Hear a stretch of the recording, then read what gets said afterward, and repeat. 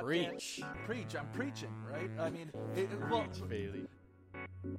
Dank, ain't it? Medium rare. I love when Bailey goes rogue. yeah, I'm going rogue. Glorious, dank splendor. Everybody dance! Let me preach for a second. The dankness. This is for man. The sky is falling. I'm still synthesizing how I interact, to be honest. That's pretty rare. Yeah, let's just kick it, Dan. So, Dan, are we on episode 4 today? Woo! I think we're on episode 4. Art. No, that's an Congratulations achievement. to you, my friend. Congratulations. Don't want to play favorites, but I do feel like with every episode, I get increasingly excited about our guests. Who do we have today, Dan, as our special guest? We have somebody very, very special streaming in live from Western Europe. We got Mr. Carlos Marcial, a good friend of yours. Woo! No? Yeah, I love Carlos. We go way back. I can always count when the bullshit meter starts to go up, and I hear like everybody saying what they just think everybody else wants to hear.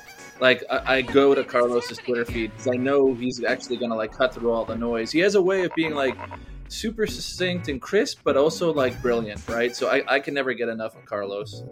And quickly, to introduce ourselves, in case you're joining us for the first time, I am Dan Sickles. And I am Art Gnome Jason Bailey, aka Art Gnome. And we are here on the Dankness, hosting some of the best minds in the cryptosphere for some conversation about their work, their life, and we're digging into a little bit of some crypto mythology. Crypto magic. Weird. But first, Really weird. a pre-roll.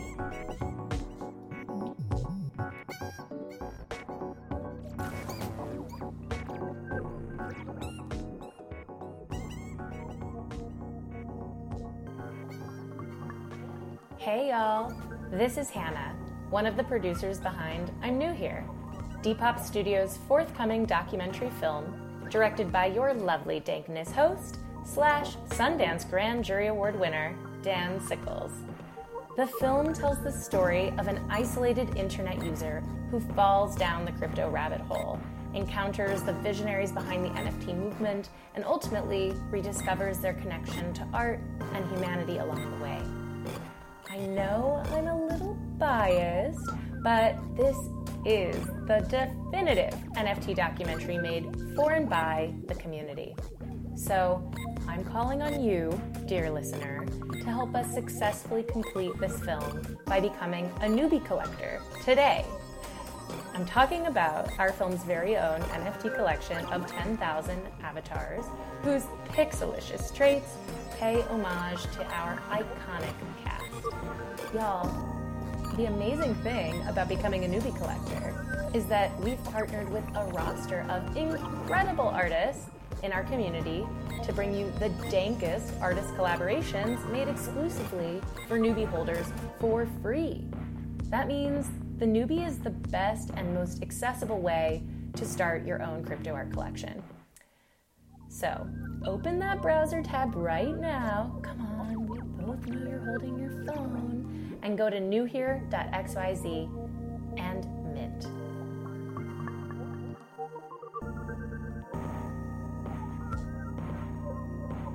Oh, wow. Where are we? Second floor, third dank Capture room the on the magic left. of the three sleepy heads. All the glitz and glamour behind the scenes of the dankness.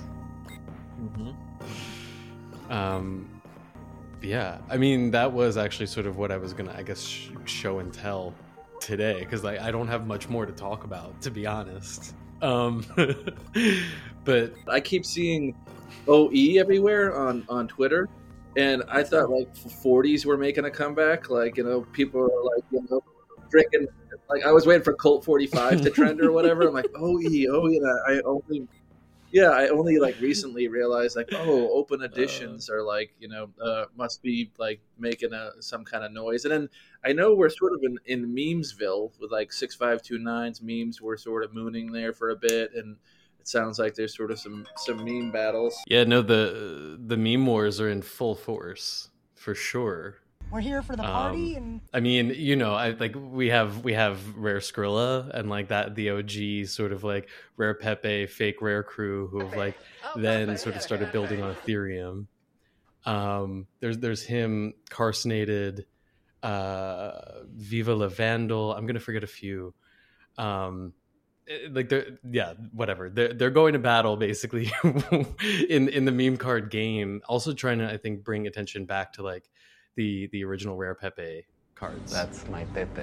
But then you also have Sergito, who's like doing this whole derivative meme card homage to the Meebits called Seize the Meebs. I am your creator. And yeah, it seems like, you know, over the next few months, the NFT meta is really going to be dominated by, these meme cards. That's where it all comes from. Like, people forget sometimes we got so serious about NFTs and like talking up our bags and trying to make money and this, that, and the other. But like, it really was the meme of a meme economy, which is a meme itself, right? Like this idea that like which was so freaking absurd, like, you know, 6-7 years ago. Like it was actually a thing because it was absurd, right? Like this idea that like someday we'll buy and sell memes, right? Like that's about as ridiculous a thing as we can think of. And now we're like, well, yeah, of course we do, right? Yeah. Like, and now we have a meme war, you know, and it's a natural thing that you would buy and sell them. I don't know. I used to say that memes were the most important art of this generation, mostly because I like to piss people off and like, you know, stir the pot a little bit. But I do think that there may be one of the most exciting and unique sort of things that we have in this generation that like, I guess there's maybe cultural precedent for memetics and memes or whatever. Kind of like we own that. We've taken it to like the next level. For sure. Yeah, I think, and we're finding new forms for how memes can live too. You know, I don't think we'd like traditionally like look at a baseball card and be like, oh, that's a meme. You know, we would think of it as a baseball card, but put in like this digital form, it does feel a bit different. But it also, I mean, it is like you're saying, like a meme economy built on a meme. But yeah, no, it's a lot of fun. I think you're friends with Cosimo, and I think he's also starting his own meme card collection. Yeah, we chatted a couple weeks ago, and he was hinting at some of it. I didn't get the full details, but yeah, I think memes are in the air, right? Like I make so many predictions that it's inevitable that one of them will come true. That's the advantage of making lots of different contrary predictions. But my latest thing, I do feel like there's gonna be a human rebellion to a lot of this AI stuff. And I don't say that naively. I mean, I worked in an AI startup for 5 years, and I'm pretty, you know, familiar with where we're at technology wise, but it's so easy to produce so much work. Yes, there's great AI art out there, but in addition to that, it's so easy to produce like huge volumes of work that I think we're going to see a backlash, and people are going to want to move towards things that like feel like they can't be produced in massive volumes and maybe have like this human, like extra dose of human element. And memes may be it. We may be seeing it, right? Like this kind of push towards memes may be part of that backlash. I hear you for sure. I think though, to your point about AI and how much you can produce in terms of quantity, like I think that to sort of match that, the aura and the enigma of the artist making those works can also scale relative to the quantity of works that they're producing. So I'm also excited to see how certain AI artists are also able to sort of carry these huge collections and like these big bodies of work forward in ways that aren't actually rooted in a human experience all the time, you know, or are maybe like, you know, sort of like different combinations of different human experiences, and that is referred to as like this particular AI artist. It could be a collective, something like that. But yeah, I mean, like there's so much with AI art that still fascinates me, and I am collecting AI art, like a bit on the side right now. I'd say it's sort of my focus, like next to, you know, checking out like what generative art is still sort of available. Love it. Yeah, I'm waiting for the prices to fall. I mean, I kind of started collecting AI art in 2017, 2018 or whatever, like the GAN stuff, right? The GAN crew. And the text prompt stuff, I'm always on the lookout for something I like. And there are a couple artists here and there, that I find interesting. But to me, people that want to push back on me sometimes will compare it to photography, right? And they're like, well, it's like photography, and that's like kind of taken off, and that anybody can like take a photo, but there's some really great photographers. And I said exactly, like, actually, I worked at a 1 hour photo lab for one summer, and it was like the worst job I ever had, because most photos actually aren't art, or at least aren't artistically pleasing or interesting, right? Like, there are people that can use a camera to produce things that are amazing, that we find really interesting. But I would call bullshit on anyone who's like, well, what I like to do is just look at everybody's random photos of anything. In fact, like, it's sort of, I'm older than you guys, but it's sort of famously like the worst thing in the 80s would be like your neighbors come back from like a vacation and they would bring slides, and they would literally have this manual slide reel and show you like 1,000 photos of like trees in like, Hawaii or whatever, from their vacation. And like you had to pretend like you were interested and you were like stuck in their house or whatever. So like, to me, my Twitter feed, like in terms of the AI art that I see coming across, it feels kind of like that slide projector thing, where I'm like, oh man, like a lot of this looks the same, and like the barrier to produce it's so low. But of course, I appreciate the occasional artist, Yeah, of course you do, definitely. And I mean, yeah, I think there is like sort of a growing sort of distinguishing divide maybe between AI sort of collaborative artists who are creating their own training algorithms, and people who are employing sort of pre-trained algorithms and sort of like messing around on platforms, and just sort of like posting art that way, for sure. But yeah, you've been a steward of AI art really since the start of it. Yeah, I mean, just in case I haven't offended enough people already. Oh crap! I think I lost my train of thought there, but I had sort of a follow on the AI thing. But it'll be interesting. We know that throughout art history, there's always the pendulum always swings, right? We go in one direction, everyone gets really excited about one thing, and then we sort of see a rebellion to it, and we swing back the other direction. And I think it's just where we all are sort of in our journey there. But hey, so can you talk about, I know this is sort of our show and tell, and we were going to talk about how none of us have slept, but can you talk about your trip to West Virginia? I'm kind of excited to hear about that, or is that top secret? Yeah, I can talk about that. I think that what we should do, because he said that he would be. So do we want to keep it a secret and just like not even say what you did there? So let's leave this part in as a teaser. No one will. Okay, cool. But it was, I mean, you know quite well who this person is, and like, yeah, they're brilliant, and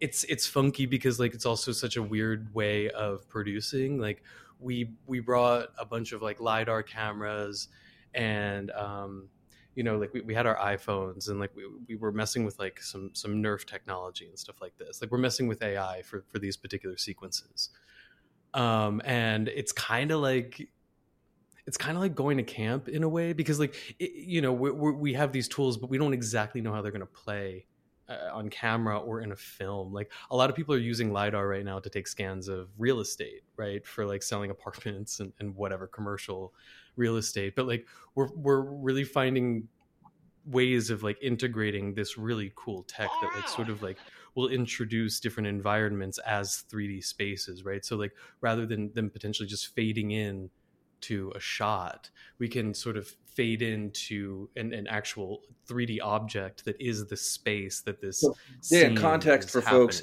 You're saying like for the documentary that you're doing, New Here, like the documentary you're doing on NFTs, you're doing some on-site like 3D scanning of environments as a way to bring in some contrast to the film, like a way, sort of an interesting storytelling device. Is that right? Absolutely. Yeah. I mean, like, I think that's something I'm always interested in, is like pushing the aesthetic boundaries of nonfiction. Right. So, and I think that what a lot of people might expect from a doc about NFTs is sort of like a bunch of floating heads being like, okay, this happened and this happened, and then the next person. And you and I, we did film in a green screen studio, and I think something that I can say too is like very, very soon we are going to be premiering sort of like bits, and there will be more details about this, but of what that really looks like, sort of like built out, and like what these worlds look like. And I guess to sort of bring it back around to like the AI conversation, like something that I've been working on a lot this week, and is also why I'm so tired, is because I've been working with our VFX and animation crew.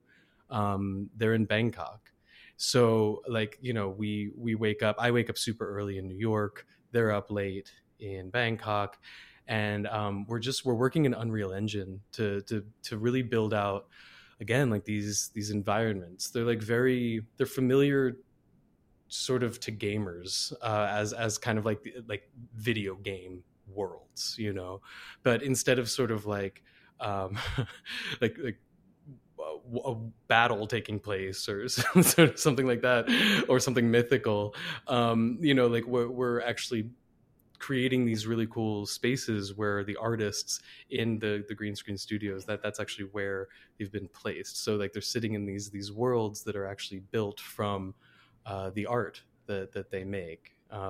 One that I'm really, really excited about is Snowfro. Actually, like he's sitting in this building essentially constructed of squiggles, and they just look monumental in scale, and it's like really cool to play with them that way.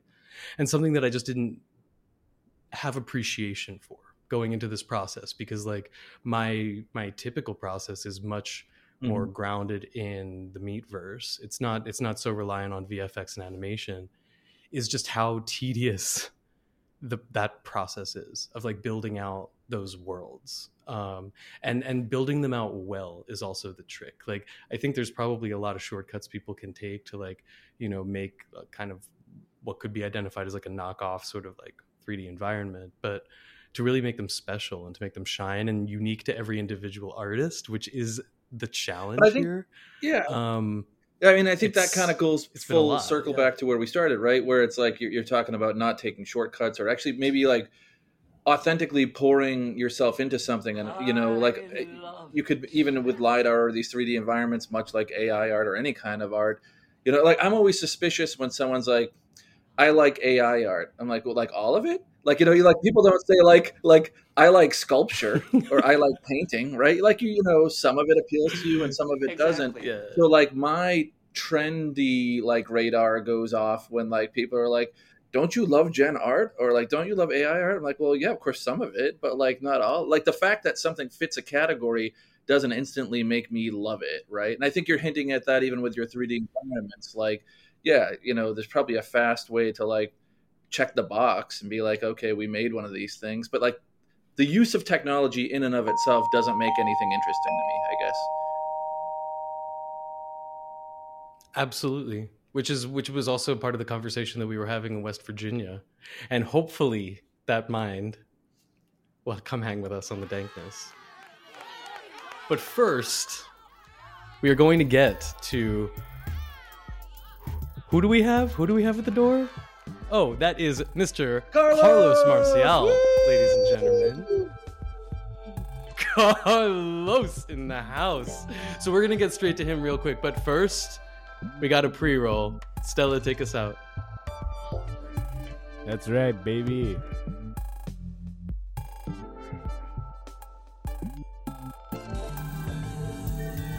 Hey friends, this is Art Gnome reminding you that at Club NFT you can analyze the health of your entire NFT collection, back up and protect your NFTs in a single click, get personalized recommendations on which art and artists to collect next, read great articles from Right Click Save, the world's leading Web3 culture publication. At Club NFT you can kick back, relax, knowing your collection is safe. Back up your collection. Your JPEGs will thank you.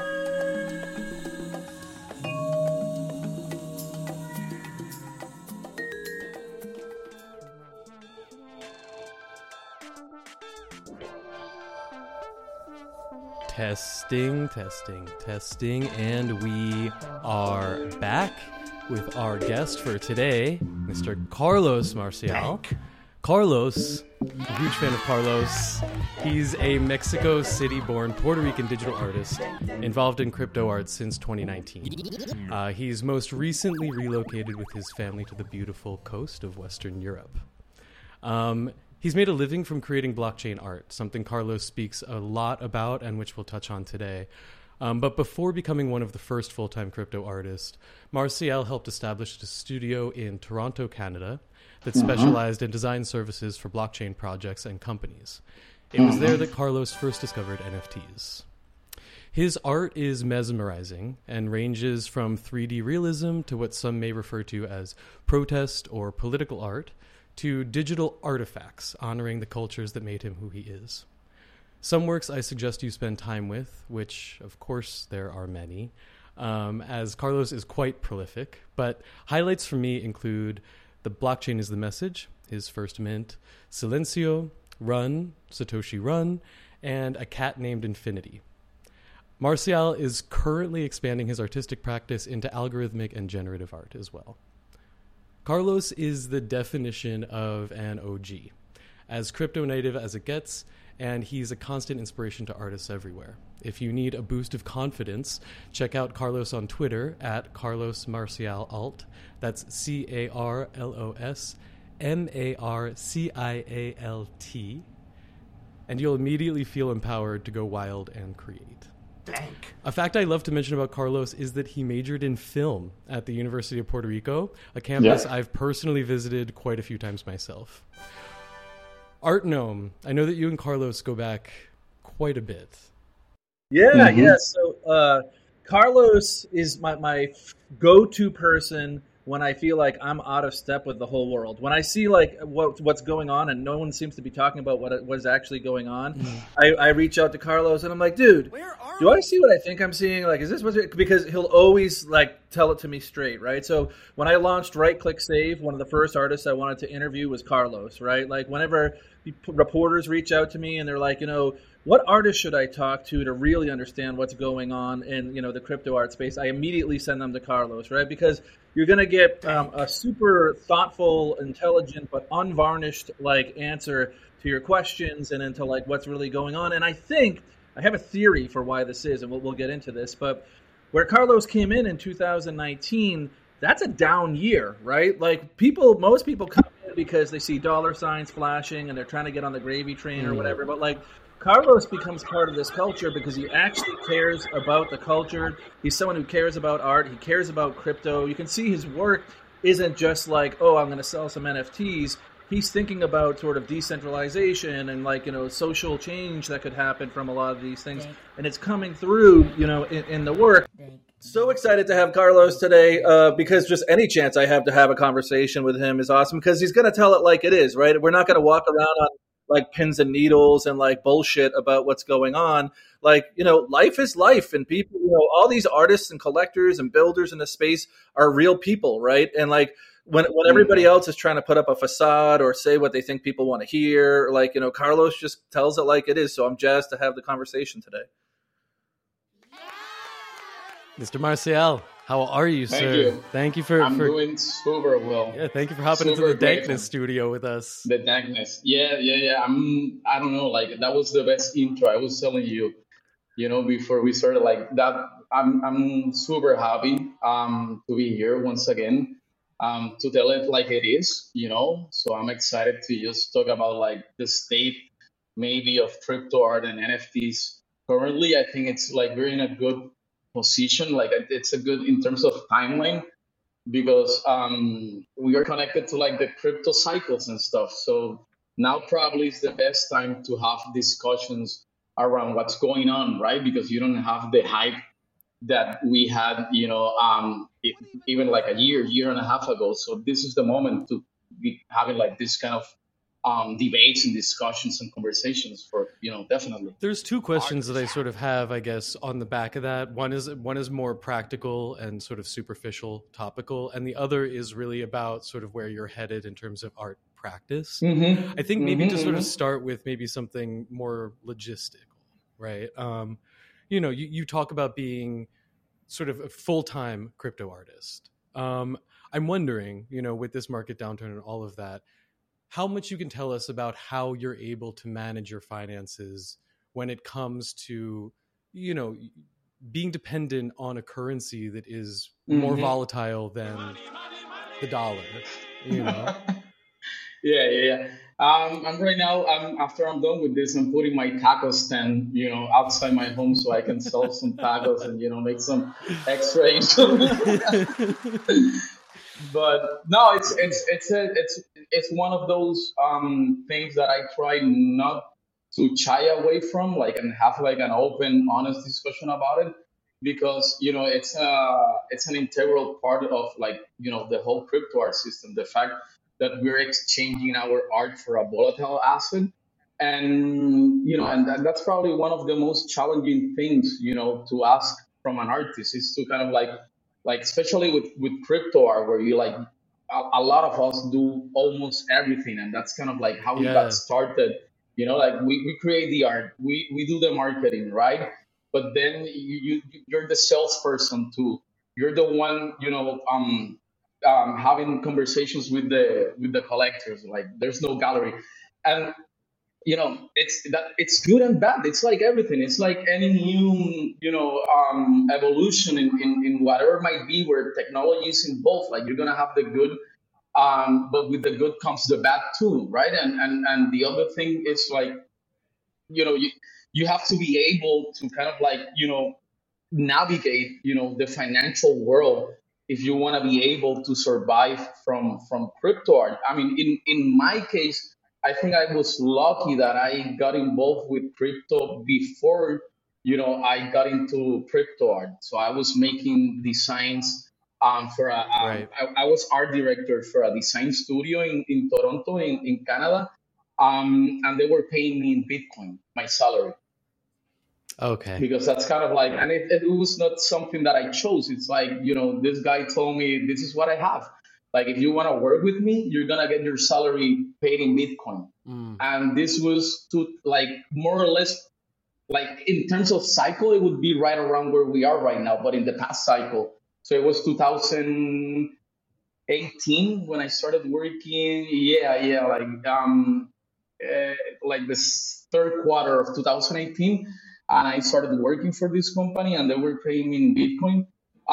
So I had to kind of like, and I had already bought Bitcoin like many, many, many years ago in 2012. And I remember the price of Bitcoin, because I bought half a Bitcoin, and it was $60. I paid $60 for half a Bitcoin. So I know that when I bought it, it was $120 for one Bitcoin. But then I forgot about it. Like, I sold, and I didn't came back until I got this opportunity with this company.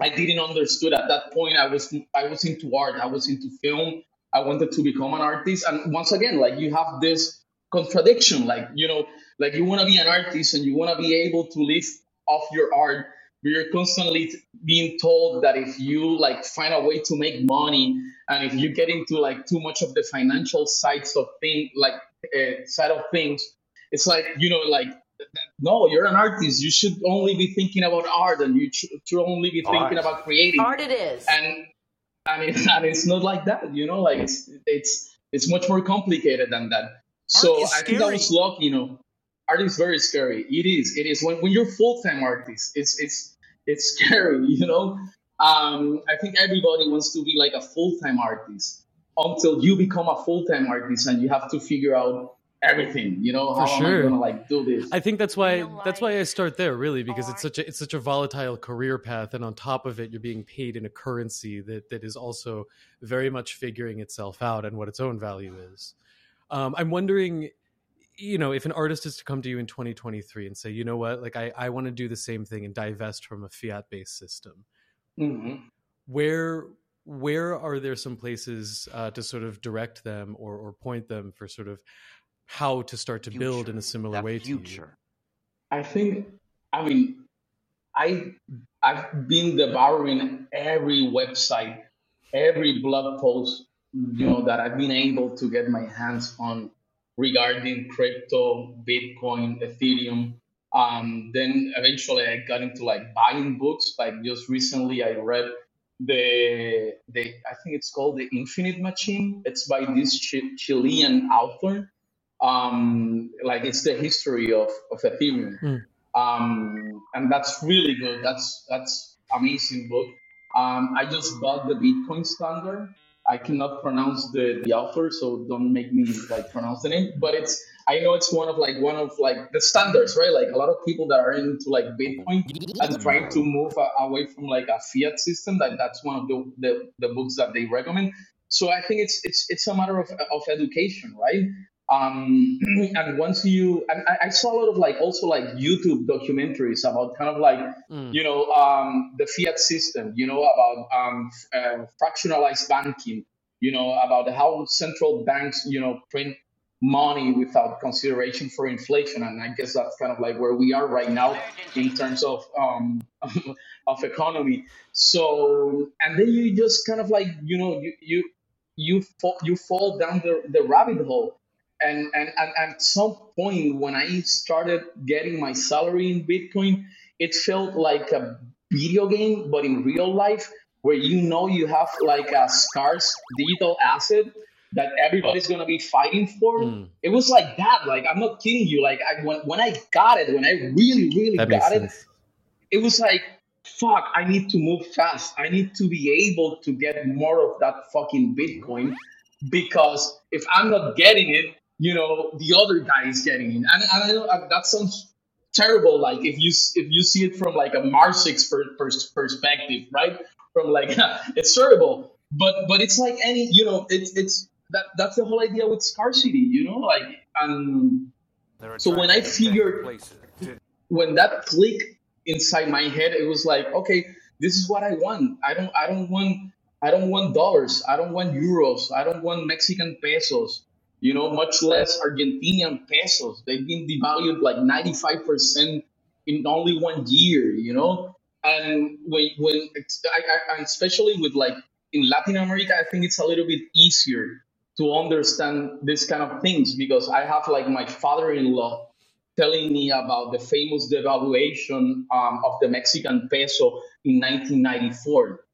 Okay, just around the corner with the TLC, El Tratado de Libre Comercio, like with the free trade agreement between Mexico, the U.S. and Canada, and and that just made the Mexican peso overnight fall like for like 50%, something like that. So he tells me the story of like having his money in Mexican pesos on his bank account, and the next day seeing that it was worth half, what it was worth the day before. So you start like hearing those kind of stories, and you say, okay, I get it.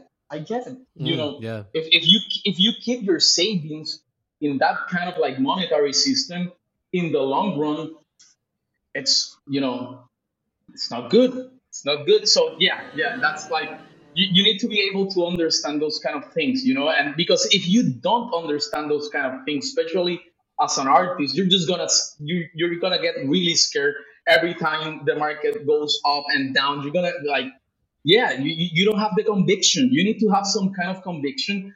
You need to be able to understand, And what are education, like you're saying, you have to it only comes read and with you have to education. really absorb as much as you possibly can to Definitely. know as much about the system that you're working in, right? Because it's Exactly, so new. exactly.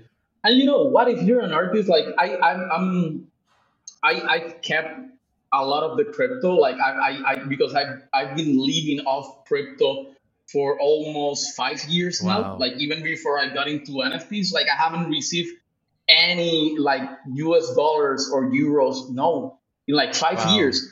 And I have I have my partner, my wife, and 3 kids. So we've been able, my wife and I, to sustain a family of 5 for almost 5 years now, with only crypto coming in, right? So it's possible, That's incredible. but it's at times, it's been difficult, like, but my wife and I, in my case, that I'm married, I need to have a partner that is with me in this, that understands also. And I think at this point, probably my wife is the one that understands more than I do how to run a family, how to run an enterprise, how to run a company, only using cryptocurrencies. I just make the art. Shout out to all the crypto partners Yes. in the world holding it together Yes. for real. Yes. But I guess like sort of like the second question there, and like sort of the Hmm. deeper, more internal one is, we mentioned off the top that you are also sort of expanding your practice, and pushing it in Hmm. new ways, into sort of this more generative art Yeah. practice. I'm interested in that, and like if that is also sort of like coming at the same time intentionally or not, sort of in this bear market. Like, are you using this as an opportunity to be like, I'm expanding, I'm pushing further? Definitely, for sure. And this is something that I learned from my mom. Like my mom, she didn't study economics or finance, but once again, she was, single mother, and she had to like, run the whole household, take care of me and my brother, have a couple of jobs. So she has that kind of like, street savvy economic kind of thinking, I would say. And she would always tell me whenever there's a recession, and you can extrapolate that word to, it might be like a bear market in crypto, or it can be like a real recession. If the US government announces that, we're going to have a recession this year, it doesn't matter. You can extrapolate it to any kind of like, downturn in any kind of market. And she would always tell me when I was growing up that when a recession hits, I don't know where she got it from. Maybe she just like, but she used to tell me when a recession hits, it's the best time to go back to university. It's the best time to go back and study. It's the best time. Mm, Yeah. I love that. That's right, baby. Can you tell us a bit about sort of like what that means for you as an artist, and in terms of what you're learning, what you're practicing right now, that's sort of expanding Yeah. your vocabulary as Oh, yeah. Carlos the artist?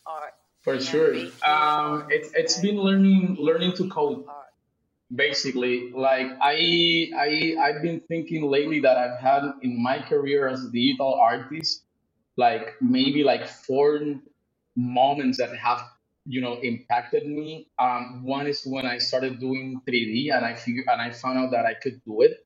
That whatever I remember watching like the first Toy Story movie in the 90s when I was a teenager. And that thing that I thought, you needed like a whole studio, like just, I mean, obviously, like making a movie is difficult even today with all the technology, but the techniques, right? Like the technology that they were using back then to make to make Toy Story, they were now available to me, right? And then like a lot of like different like rendering engines came about, like Octane. I still use Octane, but then you have like Redshift, and they were priced very well, so you could like I pay a monthly subscription to Octane. I've been paying it for a lot of years.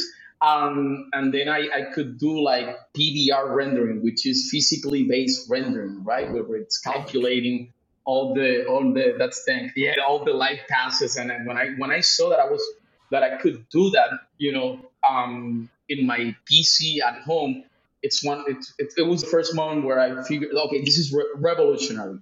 This changes everything. This changes everything. I think the second time was when I discovered crypto, right? When that I could sell my design, for instead of fiat money, I could sell it for Bitcoin. And I discovered crypto, and I discovered what it meant, what it could possibly do for the world. That's the second moment, transformative moment. The third moment is the NFTs, obviously. NFTs. That's probably still the biggest, transformative thing that has happened in my life as a digital artist. And then the fourth one is when I realized how well, generative art and code-based art integrated with the whole crypto art ethos, and with the whole thing, like you can have the hash of the transaction be the one generating the randomness, and that just blew my mind. And it felt like, this is truly, even though generative art, it's relatively old, right now, comes from the 60s, and even you could argue that even before computers, you have systems, right? And you could create art with systems. But I think it was kind of like a match made in heaven, those two. A match made in heaven. Possibilities. So yeah. That's kind of like, yeah. I said to myself, okay, the market it's slowing down. I just got a couple of different courses, and I've been learning how to code. Like I've used all of 2022. I was gonna say 2018, 2022 to just learn how to code, and I actually put out my last NFT on Superware was done using JavaScript and 3JS, which is a library for doing 3D stuff. So I'm still doing 3D. It's just that I found out that I could do 3D stuff with code, and it's been one of the most satisfying, mind blowing experiences of all my career. It's been fun as hell. So I have like a million questions, Carlos. I got to try to figure out where I want to start. Actually, I'm going to start with. I see your mind working, Bailey. I see you like nodding and grooving. I'm like, where is he going to go? I've got art questions. I've got life questions. I got philosophy questions. I want to start with sort of an art question that just follows on from what you were just talking about, which is like, a lot of generative art, by the nature of the way it's created, it tends to be sort of abstract, right? And I think there's lots of value and communicative value in generative art, but it's a little bit harder to maybe tell a story than with like figurative art, like representational art, right? So as someone who's just crossed the bridge from 3D art that has like figures and recognizable shapes and objects that you can assemble in a way to tell a more direct story. Maybe it's not more direct, but it feels like it would be, to someone who's moving into a medium that is inherently more abstract. Does it feel like it's changing what you can say and how you say it, or are you finding ways to say the same thing in a new medium, or are you excited to say different things in a new medium? It's a little bit of like all of them, but I mean, if it's only code based, I'm able to integrate kind of like figures and make it a little bit more figurative. Right now, I'm building a generative series, and it's only kind of like using the code. Like I'm not bringing in any 3D objects. So that's gonna be an interesting challenge. Although there are ways of making parametric objects using only code, right? I can because it's what you're talking about. It's something that I've had in my mind constantly since I began learning how to code, and I began, learning about generative art. And I'm doing something that has like influenced by I was raised in the Caribbean, in Puerto Rico.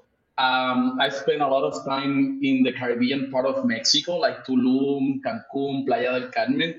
And I'm making a generative series that integrates parametric made shells.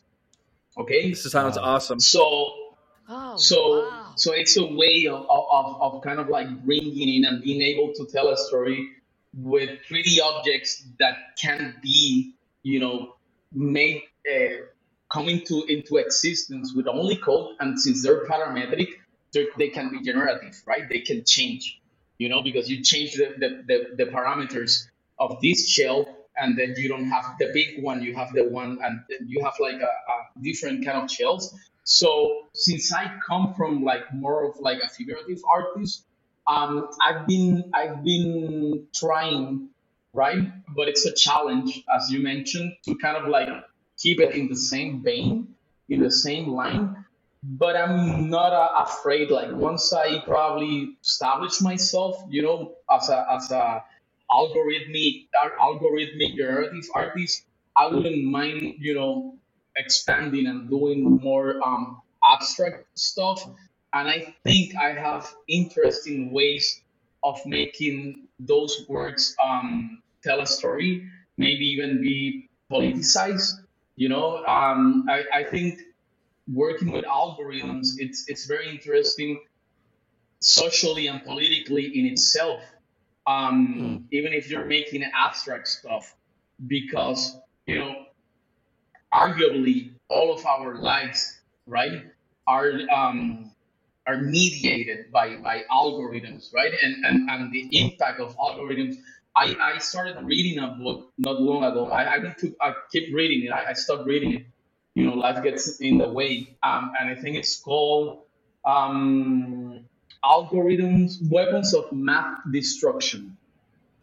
So it's a critical view on algorithms, right, and how they've been used in, like, for example, I think one of the examples that they give at the very beginning is kind of like they're using it to evaluate teachers in Chicago, right? So you don't have a human anymore evaluating things. So you just feed the computer, all these data points, but then you get all these professors and teachers that when you go speak to the communities in Chicago, they will tell you they're great professors, they're great teachers. Right. Why is the algorithm telling me that I should, fire that teacher?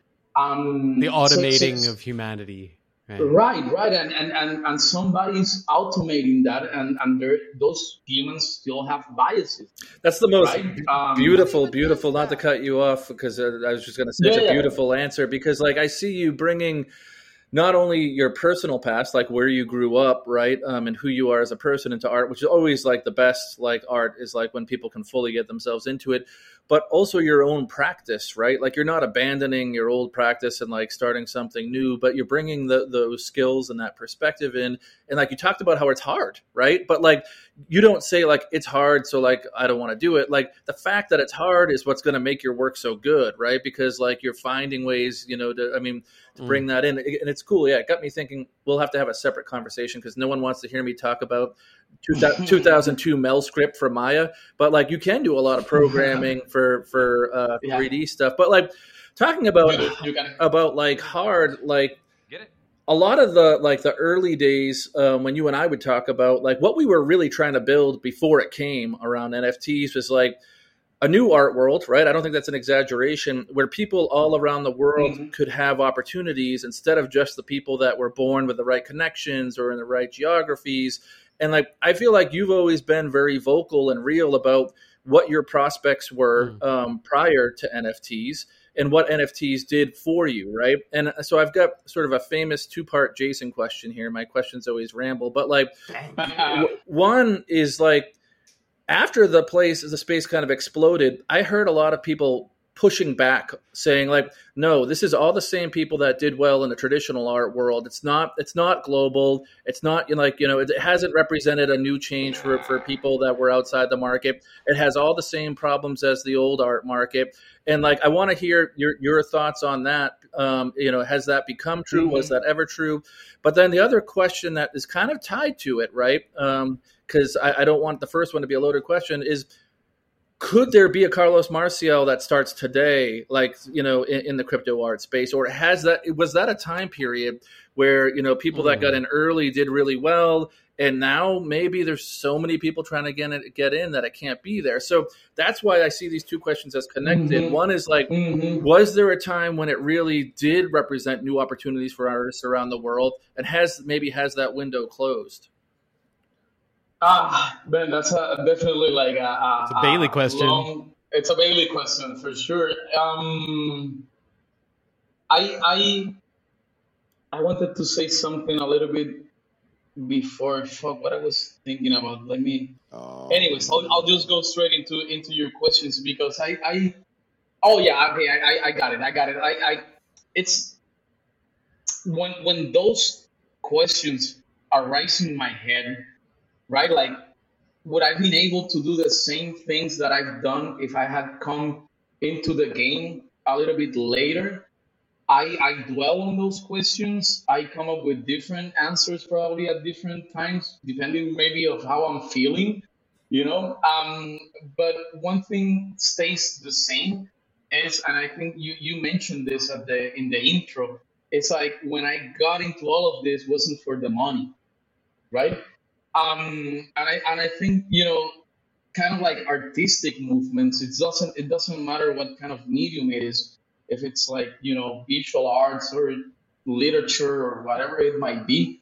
I feel, like if we, I mean, I haven't done the research, but it would be interesting.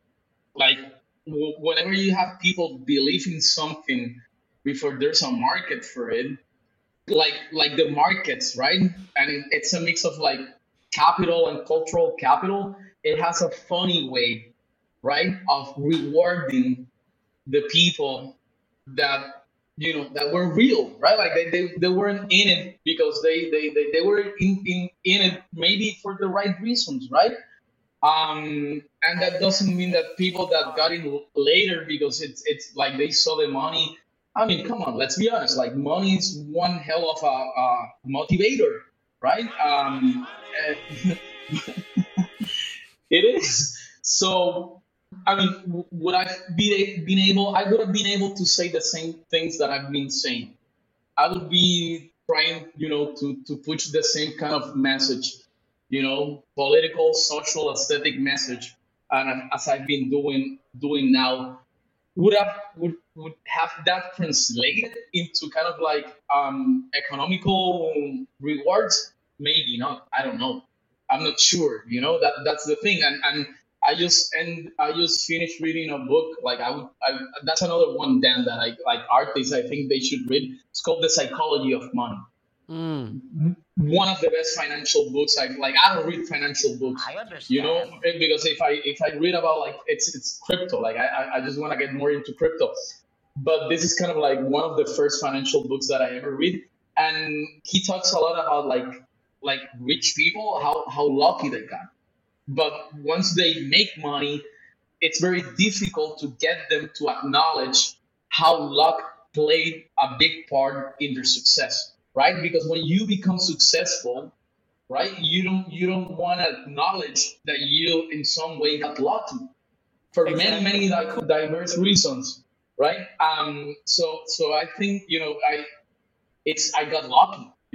I got lucky. I was I got the opportunity to be involved with NFTs and crypto before crypto art, became big, and I was in the position, I had the resources, many things were in place so that when I saw the opportunity to become a crypto artist, just because it seemed super cool to me, it didn't matter if I was gonna make money out of it.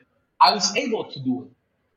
So I got lucky. And I know that I'm talented in this area and that other area, and I'm able to do this well, and I'm able to communicate what I want and to you're communicate. persistent, right? And I'm persistent, right? Definitely, and I push on forward.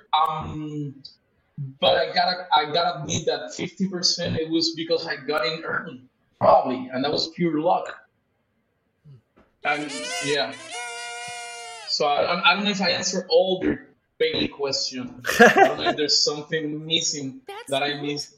Yeah, no, I think so. I think you answered the second part for sure, which is like, you would still be you. Like there could still be another Carlos Marcial who has something that they want to say through their art that could come in, and that's what you'd be doing right now.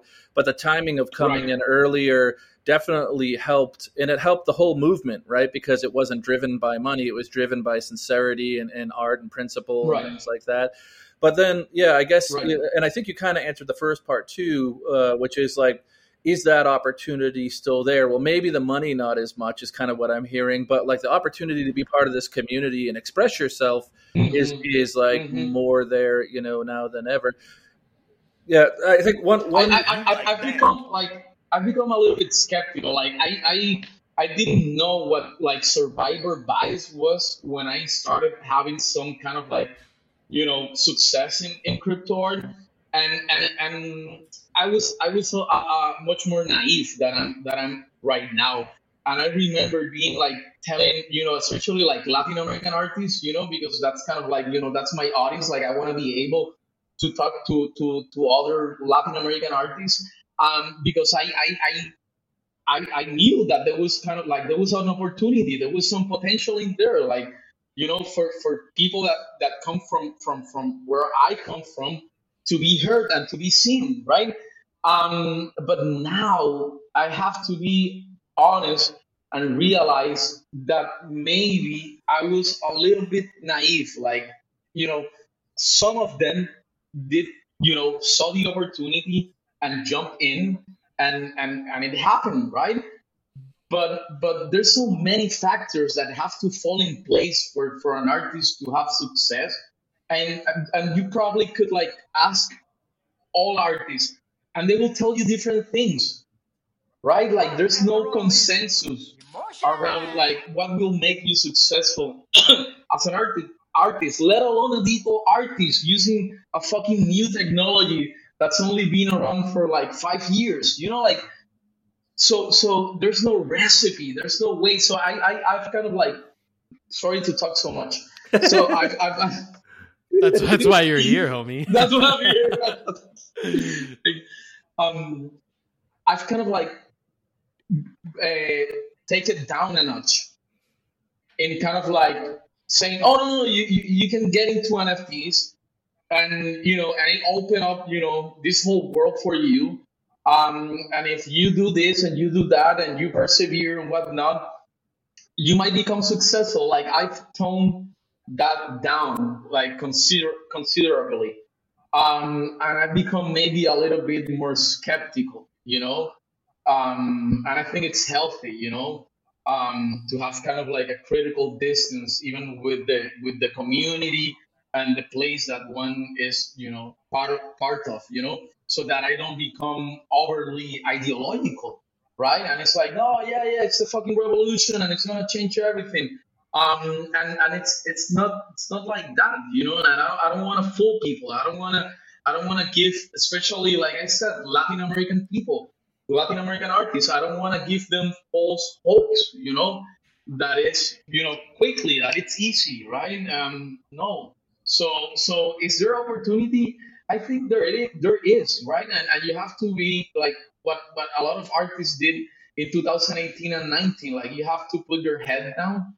Like Dan said, be persistent, be consistent, be here because you want to be part of the community, right? And don't still keep your day job, maybe. Being completely honest, keep your day job. It's a process. Becoming like a full-time artist, it's a fucking process. Yeah. It doesn't happen. Usually, it doesn't happen overnight. Like I've been doing my digital art for a long, for the longest time. The only thing that I could get for it was design jobs, right? At design studios, and do animations for like pretty animations for a fucking soda brand or a sneaker brand. That was the kind of things that I was doing, And then all of a sudden there was an opportunity to become an artist, and I took it. But it's not like, oh, you have to be doing it, long before the opportunity gets presented to you. Totally right? get that. I think it was Seneca that said that. Seneca, the old Greek philosopher, said that luck is when you're ready, when opportunity shows up. That's luck. So the opportunity presented itself, and you were ready to take it. I mean, how much more luck do you want? Yeah, when hard work, when effort meets opportunity. I've got a million other questions I would love to talk to you about, but I think we're going to transition to a different kind of question. Cue. There's the cue. Carlos Marcial, sir, hold there 1 second. We're going to head into a pre-roll, and then we're going to keep you for 22 questions. Cool. Thank you so much, homie. Back of your NFTs. I'm Jason Bailey. I'm doing a rap. NFT collectors, did you realize fewer than 10% of NFTs actually store all the files on the blockchain? That's because it's really expensive to store files on the blockchain. Instead, about 90% of your NFT collection is dependent on marketplaces paying to store and pin the files. If those marketplaces go out of business, poof, there goes the value of your NFT collection. Go to clubnft.com and create a local backup of your NFTs for free. Your JPEGs will thank you. The art business is very volatile. Glorious, dank splendor. Little dank, ain't it?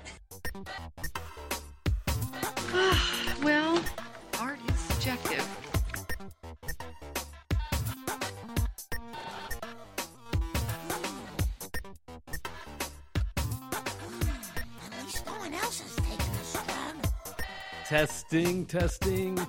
Welcome back to the Dankness. We're just about to hop into 22 questions. This is a segment where we ask our guest a slate of 22 randomly, not so random selected questions.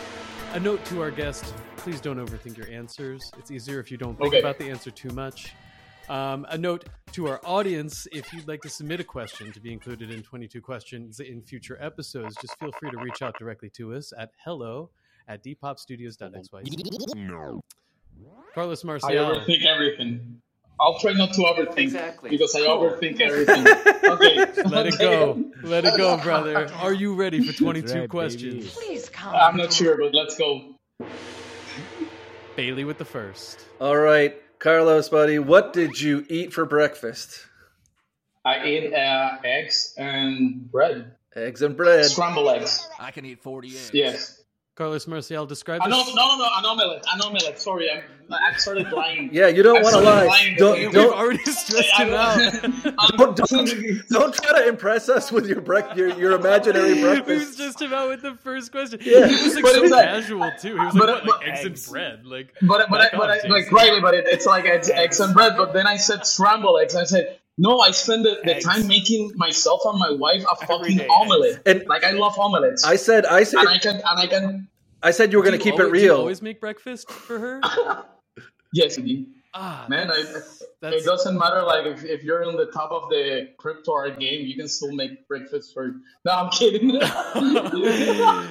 dude, that is A+ husband right there. Breakfast. She's been my support. Right, I'm where I am because of Alondra. That's her name. So whenever I get the chance to like make her breakfast, I'll do it. You know, that's the least thing I could do after giving me 3 kids.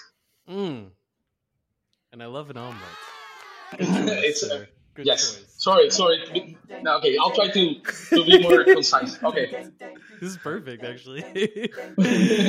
Carlos, this is probably going to trip you up a lot. Question number 2: describe the state of your bed right now. It's made. It's done. We my wife and I like do it together every morning, so it's made. Yes. Pencil or pen? Preferred brand, sir? I don't have I'm gonna send pen. Yes, pen. I don't have a preferred brand, but I'll probably come with like preferred brand because I'm getting also into pen plotters for generative art. Very cool. So I'm getting into that too. Yes. I'm ordering my first one, very soon. Yes. So, but pen. Mm-hmm. How old were you when you received your first computer? Well, the first computer that was at my home, my dad is a paint professor in the university, the National School of Art in Puerto Rico. And he was given a computer when I was probably like 9 or 10. So he could kind of like get into digital art because it was in the 90s and people were trying to get like the traditional artists into digital artists. And they chose my dad to get a computer, and he never used it. Wow. It was me. Is he still at the University of Puerto Rico? Yes. He's still a painting professor. I love Yes. That. Yeah. Very cool. Yeah. So both, I know we're not supposed to go too long on any one question, but we can always cut some off at the end. Both your parents teach art? Your mom is art history, your dad teaches painting? Is that what? Dankness. Yeah, they do. Yeah, my dad is a painting professor. And my mom used to teach Spanish. She was a Spanish professor. But then she got into like the history of art side of things. So she could also move up. She's in the University of Puerto Rico. They're in different universities. My dad is in the National School of Art, and my mom is in the University of Puerto Rico. And she did her thesis work was about the change of the market in Puerto Rico during the transition between the Spanish and the Americans. The fact that, like that how sorry, go ahead. I didn't mean to cut you off. No, I was just gonna end it like the art market changed. When we were a colony of Spain, the people that consume art was it was Spanish. You had more, and then when the Americans came into Puerto Rico, the market changed, right? And that also changed what painters were doing. Yeah, I was just gonna say the fact that you are who you are makes so much sense now, right? Like, with who your parents are and how you were raised. So very interesting. I'm gonna jump art professors in Puerto Rico. I mean, it's such a charged place as we know. So it's an incredible experience growing up there, I'm sure. Yes, definitely. Best friends, yes. Favorite author, writer, speaker, Carlos? I'm gonna say Roberto Bolaño. He's a Chilean author. Great. Probably the most famous contemporary Latin American author right now. You can find it in English and many other languages. But if you wanna like get in tune with kind of like the mindset of like postmodernist Latin American mindset, you should probably read Roberto Bolaño from Chile. He got exiled after the fascist dictatorship. After Pinochet, he had to leave, and he went to live in Barcelona, in Spain. He was thrown out because of his political involvement. Wow. Yes. What's your favorite arcade game? Tekken. 3D. That's maybe why I like 3D. Tekken. Yes. Good choice. Yes. Preferred pizza topping and least favorite pizza topping? Least favorite? Man, I don't think I have favorite one. Maybe pear and blue cheese.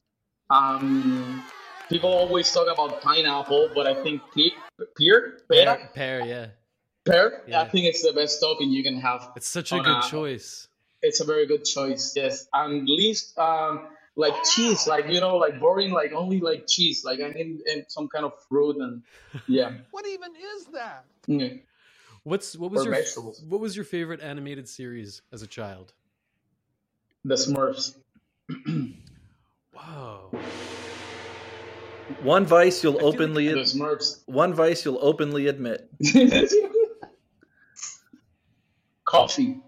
I've had all vices. At this point in my life, I've tried them all. But the one that I cannot shake off is coffee. I need coffee in the morning, otherwise I'll get like a fucking massive headache. Yeah, so that's... An often overlooked aspect of your personality is? Often overlooked. What don't people know about who you are? That I really care about, people and this. That I'm caring. That I'm caring. Like I care, like if you're doing well, if the world is doing well, that I care. That I'm not here just for the ride. Yes, probably. Mm-hmm. Favorite era of art? This one. What's your favorite era of? No, this one. Art is great. This one. Great answer. This one. Great answer. With no hesitation. I don't have any nostalgia for the past. I'm not that kind of artist. I don't have nostalgia. I care for the past as long as it informs the present, right? But I wouldn't want to live in like 1930s Paris or in like 1970s New York. I couldn't care less. There's nothing better than being able to understand, what historical thing is happening right now, and being able to play some kind of role in that. So this ground is like no ground I've ever seen before. If you could change one thing about your neighborhood, it would be? About my neighborhood? I'm new in this neighborhood. I'm in Lisbon. I wouldn't change. Man, I hope no Portuguese is listening to this. I wouldn't change anything. It's perfect. That's right, baby. I'm asking from New York City, so I'm like, here's my list. It's actually, Read my lips. I don't know if you guys have been in Lisbon, but it's very nice. People are really nice. The weather, like it has the most amount of sunshine in all of Europe. Like you get the most amount of sunshine. People are not like Italians. Maybe they're like loud and they're more toned down. So I like that also because I come from all that energy from like Mexico City and Puerto Rico, and I'm very loud and I'm very like jittery, and I see the Portuguese and they calm me down, and I've been really enjoying that and like taking the time to enjoy life and take it easy and drink my coffee, my espresso coffee with my pastel de nata And yes, I've been enjoying it. So I wouldn't change anything. At least not yet. It's been just a short period of time. Like, give me a year, maybe, or 2 years. You have your scrambled eggs and your toast. Oh wait, no, that was a lie. That one was a lie. Perfectly made bed. Yeah, your perfectly made bed. So Carlos, what's an art? I'm living the life. What's an artwork that you don't own but you wish you did? Art it is. Like NFT. Any artwork, any artwork, any time period. You will take art. You will enjoy art. Man, I would love to own a Diego Rivera or Wilfredo Lam, which is a Afro-Cuban artist. You know, he was part of like the surrealists. Probably the only Caribbean, like Latin American, but also Caribbean artist that was around, like Picasso and Braque and Leyer and Gris and all of those. And I think he's kind of like undervalued, you know. But for the longest time, he held the record for the highest selling auction. And then the Mexicans came in, Diego Rivera, and then Frida Kahlo. But actually, he was going to beat it, and he never got the chance. It never happened. It never materialized. But he's kind of like there. Like, he could probably, in some years, beat Diego Rivera and Frida Kahlo. Who knows? So I would love to own one of his paintings. Love Lamb. Great choice. Mm-hmm. So this question you can sort of ask in a metaphorical sense or a literal one, but describe your first psychedelic experience. It can be my first induced with substances or just a mind-expanding moment in your life. The first one. It was like in you probably know this then, right? In Puerto Rico, there's a carnival. La Fiesta de San Sebastián. It's a yearly carnival. It's in January. It's been so long. So that it's been, and I was like 16, maybe 17, and I took some acid. And I was crazy. Imagine taking acid and then walking around Old San Juan. Walking around Old San Juan in the middle of a fucking carnival. Like it was That's an incredible time on the island to visit for anyone who hasn't been to Puerto Rico. December, January. I mean, it's so much fun. It's so much fun, and if you don't take anything and you just see those carnivals, it's quite surreal, right? And you see the art and you see the puppets with the big heads and the music and like all this stimulation. But if you get the chance to do it on acid, it's something else. I would need a helper. Like I can't trip without like a guidance counselor, like a helper or chaperone. That's the word I'm looking for.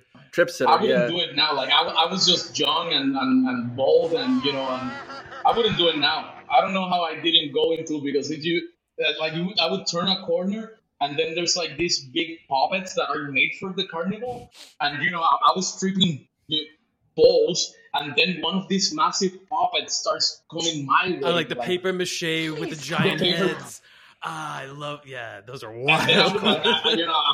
I'm tripping. And then I would I thought I was, actually, but actually it gave me, I think, up to this day, like what carnival is all about. It's about that surprise, like being you break the rules, right? Because and a little scared, right? Like a little, and you're a little bit scared, because carnival in the Caribbean, Latin American tradition is the time where the poor people, right, the slaves, were able to break the rules and kind of like flip the whole hierarchy of society, right?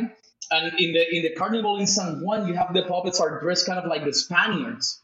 Right, because it's the only opportunity the poor black and brown people have to make fun of the people in power, right? So it's a total deconstruction of the power system that are in place. So having that with acid. Don't you smell the acid in the air? Direct line to master crypto artist. I love that. See how it all comes together now. Yeah. So, what website, Carlos, has had the greatest impact on you in your life? By now, probably super rare. That's a great answer. That is a really good answer. Probably super rare. Like at this point in my life, yes, definitely, because that was my entry point into crypto art. So yeah, and it's changed my life and my family life. That one was free, super rare, but the next one you had to become a sponsor. There we go. But now it's Club NFT. Actually, now that there you go. Right answer. I might be Club NFT or the Dankness podcast. Right click save. Yeah. Right click save. All of them. Checks in the mail, Carlos. I'll just copy my address. There you go. That works too. In the chat. Carlos, tell us about an experience that you've had with a collector that's been particularly impactful. Man, I've had like good ones and bad ones, but probably good ones like when I met Basileus. He came over to Lisbon for the past year's NFC, the Non-Fungible Conference, and we just hit it off. And we met in real life, and he came to my home and sat down with my family, and I met his wife, and he met my kids, and that was pretty awesome, you know, like and to discover that we have so much in common, and I appreciate that. He's my biggest collector, actually. I've heard wonderful things about him. Yeah, he's a wonderful person, wonderful human being. Really believes in all of this. Like, you know, you have a lot of people talk about like the OG crypto artists. I don't think we talk enough about like the OG collectors. Obviously, Jason also being one of them. And Basileus is definitely one of them. Yeah, but got to meet him in Mexico City, and just a smart, calming, you know, presence. You know, just a good guy that just like always does the right thing. So lucky to have him in our community. If you could meet anyone, Carlos, who would it be and why? Man, right now I'm because I'm getting really into like the generative art thing. There's this German painter that works with like I think he uses a plotter. I'm pretty sure. I haven't been able to find images like, and he doesn't mention it in the description of his artworks, but he's been doing very well for himself, you know, in the traditional art world. His name is I don't know German, so it's Marco. That's easy. Reichard, I think it is. And he's mixing algorithms. You know, he's using the plotter to paint them, and then he's working on top of them. And I think that's crazy. I never I know like Tyler Hobbs do a little bit of that, but this dude is working on canvas, and he has like massive. So I think he constructed like his own plotter, maybe from like 3D printed parts, and he's using it to help him or to collaborate with him on this massive canvases. Wow. And I would love to meet that guy. I would love to like pick his brain. Well, if he's listening, he should reach out. Definitely, please, Marco. You have one option. You can time jump into the random future or time jump back to the random past. What do you choose? Oh man, that's too difficult. No, I don't know. Time jump into the future, maybe. Yes, I'm hoping. I'm hoping the future that we're still in here, and it's good. Past, man, you can always, jump into the bubonic plague. You're a black dude, you jump into slavery. You're done. Yeah, you're done. Like, you know what I mean? Like, everybody thinks, oh, you're Mexican, so you jump back and you're kind of like the chief, you know. You're on top of the pyramid, and you're not. You're the guy getting, his head cut off. Nah, I don't know. Maybe the future for sure. All right, I'm going to call this last question, Carlos, and then we'll wind it down. Ideal afterlife scenario. So, what do you want to have happen when you croak? I'm assuming things can get. I'm in the metaverse. I realized that it was. It was figured out, and that I'm inside some kind of interesting simulation, and that my consciousness has been uploaded. and I can appreciate NFTs for eternity. We get that answer or a variation on it quite a bit. And you know what my response is, Carlos, is that like when I think of metaverse, I think of the 3D metaverse, which is like always empty and cold and sterile. But I'm sure your metaverse is like a warm, happy, celebratory metaverse. Definitely. Like ephemeral, there's clouds, yeah, hot dogs doing kickflips, sexy tropical vibe, yeah, all kind of gifts, crazy gifts. Yeah. I mean, it's a simulation, right? So it can be whatever. I'm hoping that whoever plugs me into that, I don't have to be roaming free in the metaverse, right? I maybe I don't want to live in your side of the metaverse. It's too jarring or whatever. I just want to like live like in my how do you say it in English? When you die, right? Like this is the kind of metaverse that I want to have, right? Please create this and plug me in there. I love it. With that, Carlos Marcial, dude, thank you so much for joining us today on the Dankness. It's a pleasure to chat with you, man. The pleasure is all mine. I mean, the intro was the best intro ever. You guys are both brilliant, I mean, it's a pleasure to finally get to know you better then. And Jason, it's always a pleasure to talk to this guy. He's my guru, my crypto art guru. So whenever I need something, I ask for Jason's spirit to materialize and help me. We all do that to Jason, I think. That's a lot of pressure. Carlos, keep us updated for your next drop and everything. We would love to share it. Perfect. On all of our channels and everything, and please come back to the Dankness. I will. Let me spend some more time on the whole generative things that I've been starting to do right now, and hopefully next time we can get more into that. And you'll see it right now. Like, it'll be there for you guys to see it, basically. Awesome. Yes. Very excited for that. Thank you. Thank you Awesome. for coming. Thank you. Carlos, you are the best, man. So Thank good. you so much, good. homie. Thank you So so good. much. You guys are doing, the metaverse God's work. This is what we need right now. This kind of work, this kind of discussions. I just want to, before I go, to let you guys know that this is it. Appreciate because, that.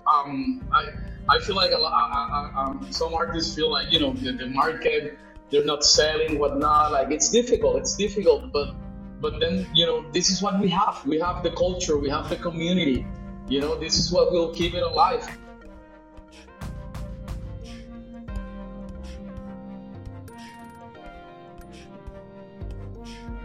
Gotta thank everybody. I would like to thank everybody for listening to today's episode, and I would like to thank our special esteemed guest, Carlos Marcial, once again. I would like to thank Dan and Stella for putting up with me, and thank you, Art. No, but especially thanks for Stella for putting up. Where can people find out more about Carlos Marcial? Check out Carlos and his work. You can stay up to date with everything that he's doing at Carlos Marcial T. That's at CarlosMarcialt. Carlos Marcial T. And then you can find us on the interwebs at thedankness.xyz, newhere.xyz, and clubnft.com. Back 'em up. Remember, back up Back 'em your up. NFTs. And then you can also find us on our personal accounts at ArtGnome and at Dan_Sickles. Thank y'all so much for being with us today.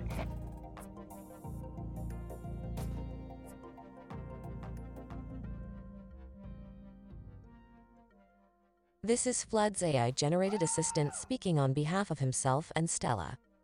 Flood and Stella are extremely busy working on making the dankest danktones for the upcoming episodes. Here is a ChatGPT intro to them and their work on the dankness. Flood and Stella are audio-visual artists collaborating to make waves in the Dankiverse with their trippy, acid-infused art project called the Danktones. They have been super busy lately, working around the clock to create some mind-bending image composition NFT art that's about to turn heads in the community. They're hitting all the retro music store vibes. The podcast cover art includes stickers, holographics, shrink wrap, and even some redacted sound effects. Yes, you heard that right. This wild duo is bringing back physical media vibes in a big way with this release. But it's not just the medium that's impressive, it's the audio-visual art itself.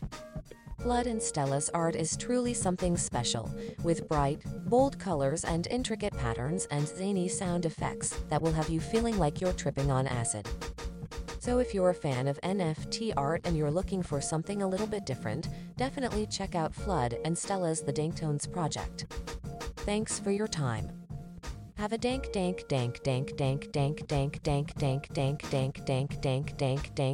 dank.